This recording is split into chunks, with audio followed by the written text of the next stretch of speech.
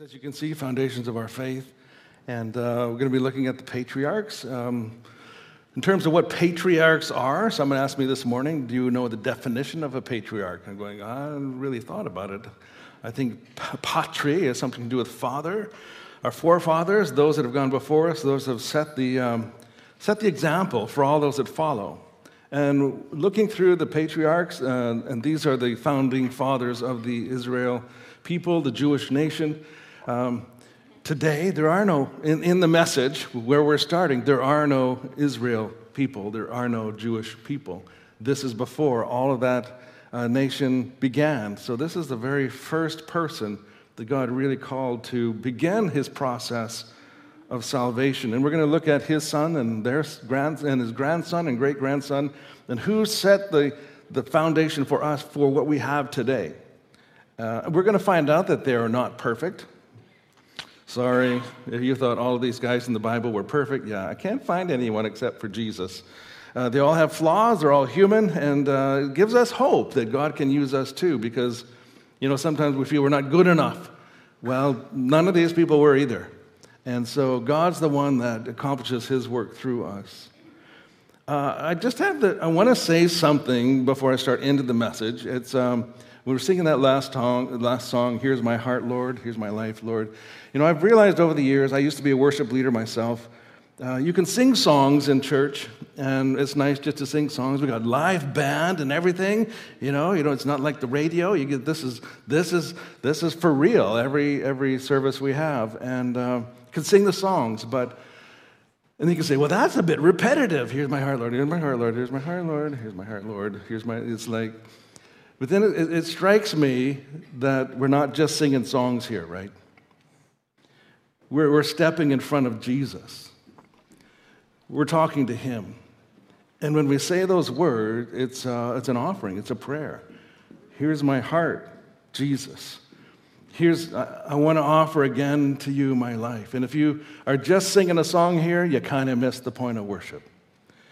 If you came here to sing to Jesus, to offer again your life, your heart, for him and his purposes, then you got it. You understand what this is all about. It's not just religious activity. It's a relationship with the living God. And this living God is what intersects the fellow's life this morning in our passage in the book of Genesis. He intersects a guy that had no clue that he was about to be one of the key figures in history for a number of reasons. We'll look at that along the way. So I'm actually taking a slow walk through Genesis, beginning in chapter 11. And this is where we're introduced to a primary character that started the whole thing. So as we enter into this new series, would you bow with me in prayer? Thank you, God, for this day, for this moment, that you are here, that you saw people's hearts this morning singing to you, that you heard their prayer, that you see what's going on in their life, you see the challenges they're facing, you see the times we succeeded, the times we failed this week. You see us. And Father, thank you that you love us anyway, and that you sent the Son to die for us, that we would have eternal life if we place our faith in him and understand he has a plan for our life. Father God, as we look at Abraham, I pray that you would open our eyes, not just to a biblical character, but to your activity among people. It's my prayer in Christ's name, amen. So aside from Moses, no Old Testament character is mentioned more times in the New Testament than Abraham. The book of James calls Abraham a friend of God, or God's friend. No one else in the whole Bible gets to be called God's friend, except for Abram. Now, for those of you that are kind of new to the Bible, brand new to Christianity maybe, there's this fellow named Abram, and God changes his name at a point in his life to Abraham. And so we talk about the children of Abraham, or father Abraham. Starts off as Abram, a no-name guy, no real impact. He's just a guy that God is going to pick for his purposes. But through his obedience, through his faith, we see a whole nation formed. So the reason believers in all generations are called children of Abraham in Galatians chapter 3:7 is because we have the same kind of faith in the same God that Abram had faith in. He was the prototype for believers. God came to him, spoke to him, asked him to do something outrageous. He said, okay, I'm game. Let's see what happens. He follows God, and the world is transformed because of his faith. We want to have the same kind of relationship Abram had with God because we want the same kind of things to happen through our life as God interacts with us and helps us and calls us and empowers us to do his will. So when we first meet, and I will call him Abram and Abraham interchangeably just because I won't be consistent. I'll get mixed up. I didn't have enough coffee today. It'll be okay. We'll get through it. So when we first meet Abram, he's actually 75 years old. How many of you are 75 plus here in the church? Lift your hands high, proud. Yeah, you know. Are you ready for God to make a nation from you?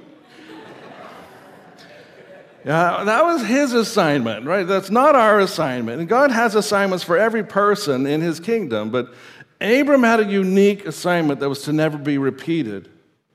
So Genesis 11:28 records that Abraham's father, his name was Terah, and he lived in the city of Ur, an influential city in southern Mesopotamia, situated on the Euphrates River, about halfway between the head of the Persian Gulf and the modern-day city of Baghdad.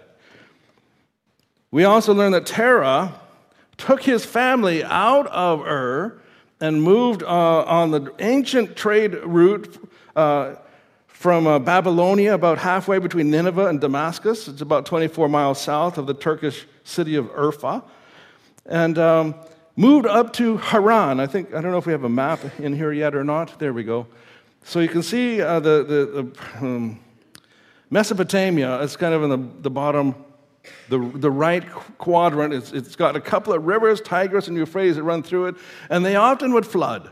And so the flooding of those two rivers in that particular region made it extremely fertile. It was a bountiful area. It was the cradle of civilization. Many amazing kings and kingdoms were formed in this area. And so God is saying to Abram, you got to leave it. It's like, no. It's okay, just kind of pretend and don't get offended at me. But pretend like the Mesopotamia is British Columbia. I mean, they call us the green province. You can't look outside and see much green right now. You know, it does snow. But it says, head east, and I'll tell you when to stop. So you're leaving everything that's comfortable, everything you know, your homeland, where you grew up, maybe relatives and all that, and you pack everything up, you get the U-Haul, you get in the truck, and you just start headed into the mountains, not really knowing when you're going to have to stop. That's what Abraham was doing. So his dad actually takes him from Ur, which was a major city, and he gets as far as Haran, which is in the northern spot. I think I've got it circled there. It says Charan there. Maybe it's one of those sounds that you can make from your throat that I won't do because you think I'm clearing it or something. But he makes it that far, and then he dies. Now, Abram's got a problem. He's used to depend on Dad for everything. Dad was in charge. Dad had lots of stuff. Dad had the servants. Dad had it all figured out. Whatever Dad said is go. He was the patriarch of the family. He was the guy in charge, and now he's gone. So what has God done? He's taken him out of his homeland, away from everything familiar, moved him up to where he doesn't even know where he's going, and now his dad's gone. He becomes the head of the family. It's up to him to take the kids, the grandkids, who he doesn't actually have any kids yet. That's the whole point of this story. He takes all of the servants. Actually, it says he had like 300 soldiers, trained men of war in his group. So he wasn't poor by any means. But his manner of life was described as semi-nomadic, similar to those living today in the border communities that fringe around the Syrian and Arabian deserts. Now, Kim and I actually had a chance to go to Qatar Some years ago, we spoke in an international church there, and we did a little bit of sand dune, not buggies, but we had these Toyota Land Cruisers. There's another slide coming up somewhere in there. Let's see if we can go back to that. There we go. So, we did not ride the camel. I just took a picture of him saying, yeah, I was here. And we did stay. We had lunch in some Bedouin tents along the Arabian Peninsula. We got to see the Arabian Sea.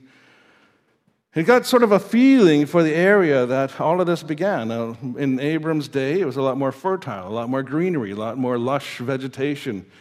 But he was on the fringes of deserts. He was around in these areas.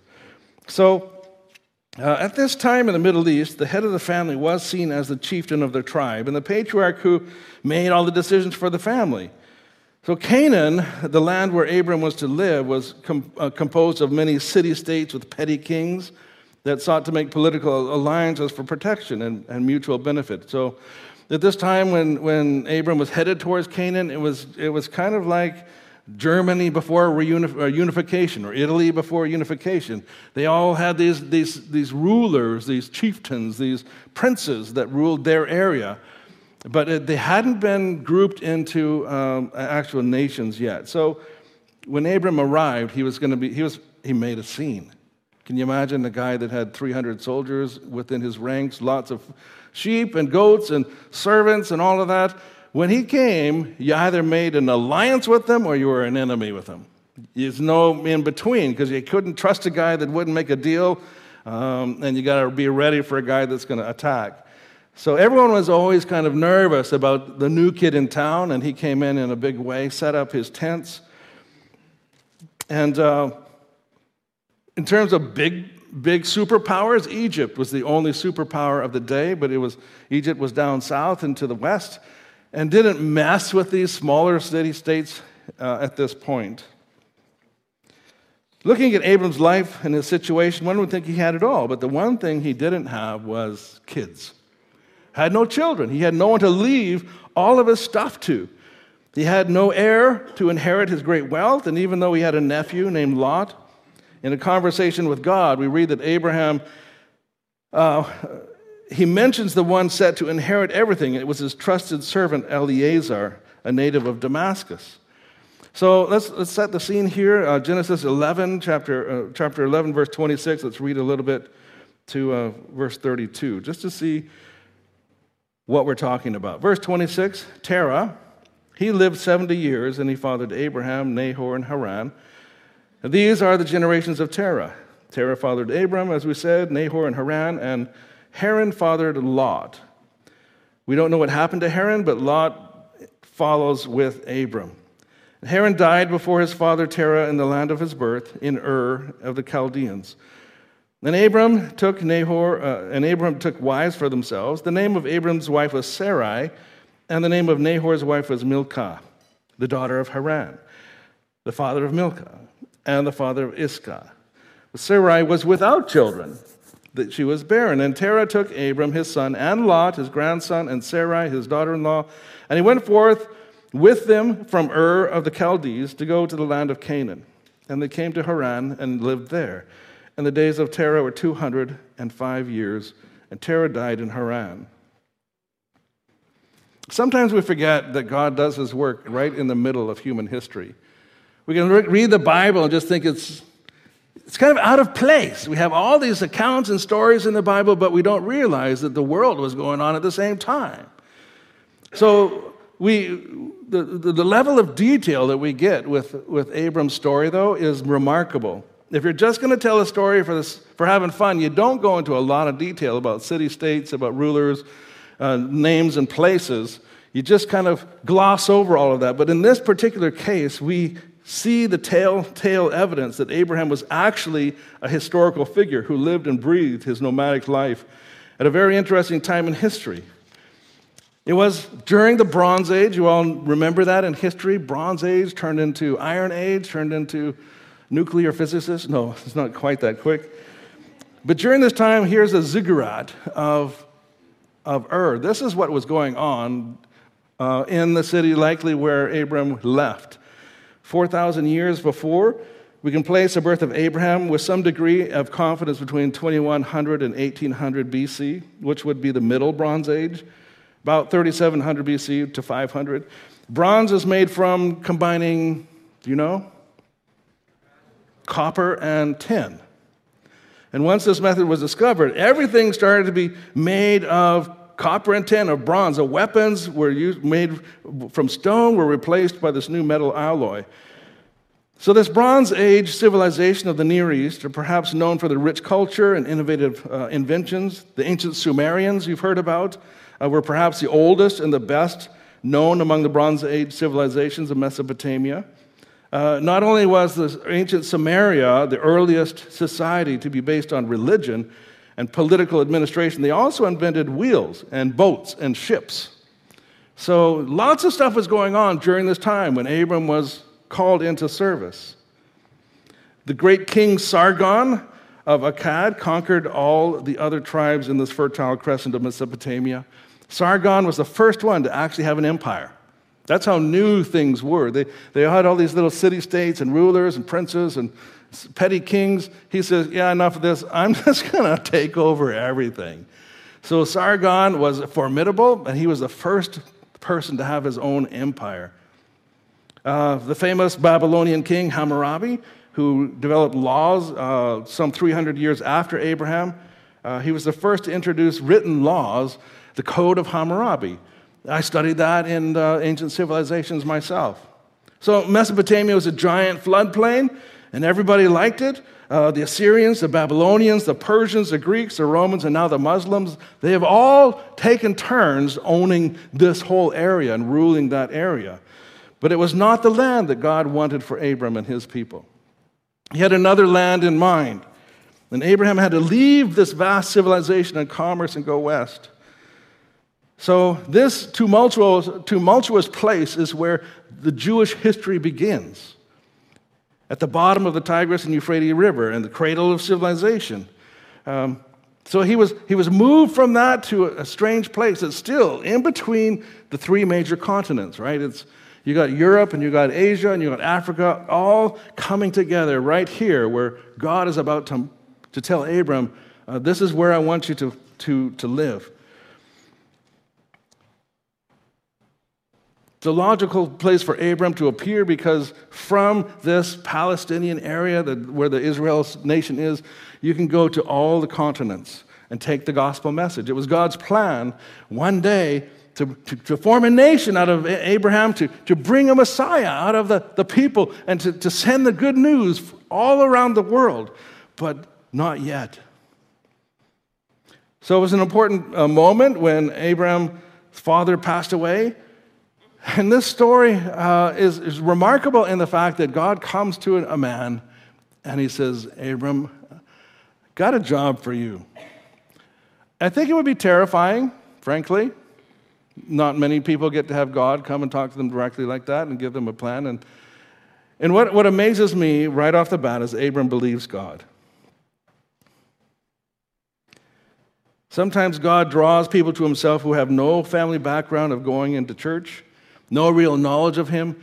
He comes to people and he says, I want to be a part of your life. He invites them into a relationship. Their dad, their mom, their relatives, none of them went to church, but he picks somebody and says, you and I, we're going to have a wonderful journey together.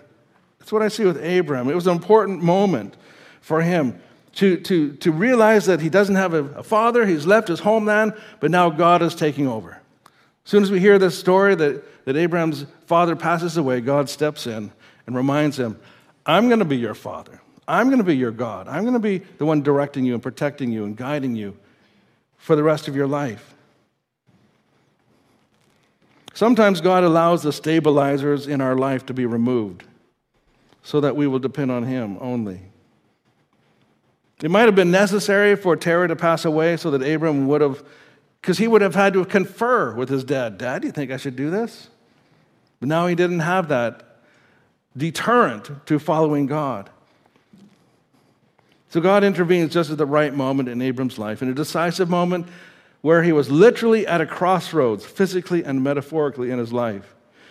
The other thing I noticed is that Abram acted immediately. His dad kind of took him halfway, but Abram had to go the rest of the way. He had to get to the promised land. So he acted immediately in faith, no debate, no negotiations. Moses, God sent somebody else. Gideon says, okay, God, if this is really you, I'm going to test you. I'm going to put a fleece on the ground and make it the dew on it and everywhere else. And it's like there's several people that negotiate with God that trying to work this out or say, I'm not the guy you want. We don't have any arguing from Abram. He just says, okay, and moves his whole family. When God spoke, people knew it was God speaking to them. People knew clearly what God said to them, and people knew exactly what they were supposed to do next. Abram didn't have any questions. He just knew he had to get going. Pack up. Everybody, get the tents put together, get the flocks together. We're heading out. And where? I don't know. God's going to show us. So Abram's decision and his obedience resounded throughout eternity. His act of obedience impacted us. It became a standard for God's people from that point forward. When God speaks, you got to obey. If you want to have the consequences of obedience, you got to move. You got to leave where you are. Genesis 6:18, God says, I will establish my own covenant with you, and you are to enter the ark. This is with Noah. He comes to Noah, and he spoke very clearly. I'm going to establish my own covenant with you. And you are to enter the ark, you and your sons, your wife and your sons' wives. You are to bring 2 of every living thing into the ark so that they may remain alive with you. They are to be male and female. And then he says, take some of the edible food and store it away. Noah did this, it says, precisely as God commanded. Another person that just didn't argue with God, obeyed what he had to say to the letter, and saved his family. Abram, same way, didn't argue with God, obeyed what God said, and gave his family the one that's to be an incredible journey. So it's not really a story of a man named Abraham who followed God, but a story about God who chose to work through a man named Abram.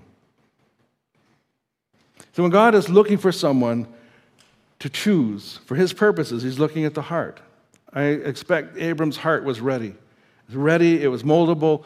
He was at a sensitive point in his life, and God stepped in and gave him direction. He's looking for a certain kind of faith, one that could be counted on as righteous, one that would result in unquestioning obedience.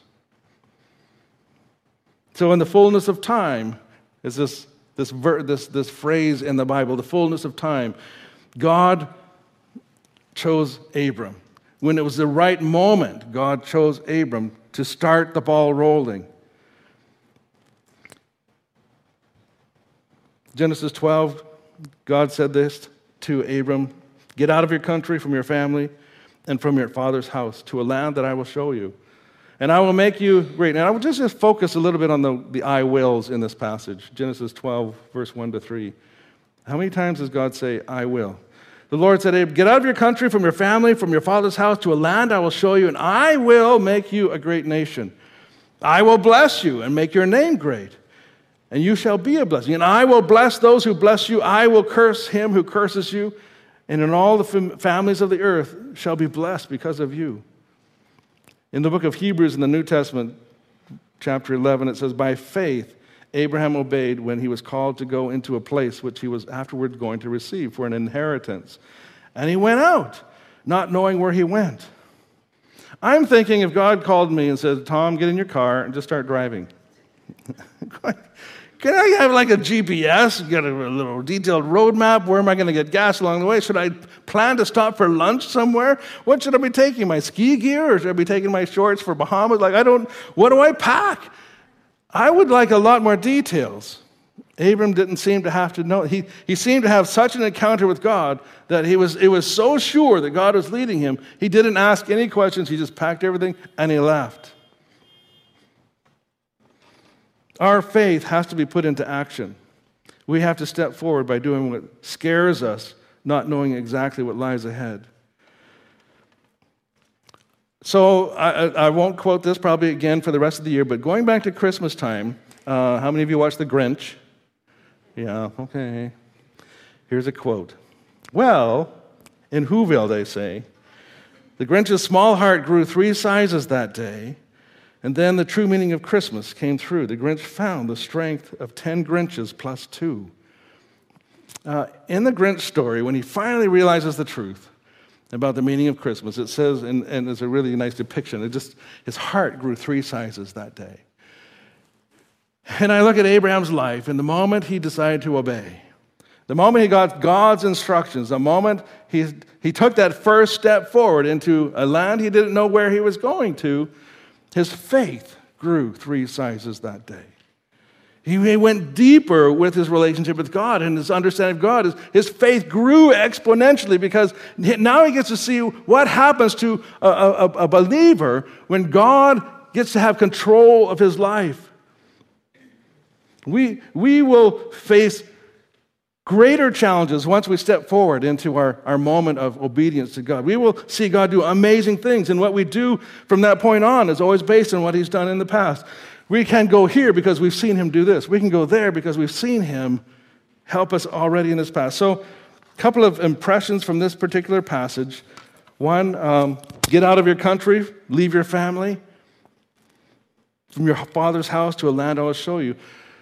I don't know if you've been challenged by God in the past to leave your family, to leave your home, to step out in faith, to leave all that's familiar, to go and trust that God is going to be your all in all.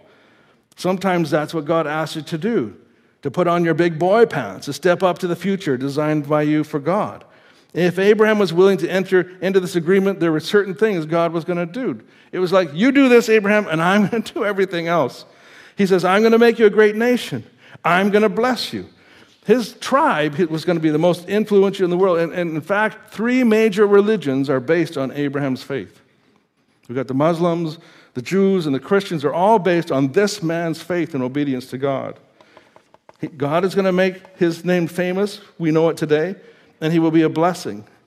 Through his lineage, through and the people that would come after him, we would finally find a Messiah, a Christ, Jesus, because Abraham said yes. So 3 points of application here. First of all, God is looking for a ready heart. He's looking at your heart to see if he can call you, if you would be faithful. If you're going to say yes, it's not going to be easy when God calls. In fact, it's going to require great faith. It's going to require some sacrifice. When God calls, he's going to push you to your limit, outside of your ability, your understanding, and your self-sufficiency, so that you have to depend on him. Second, God is going to take the initiative in carrying out his plans. God's coming to you.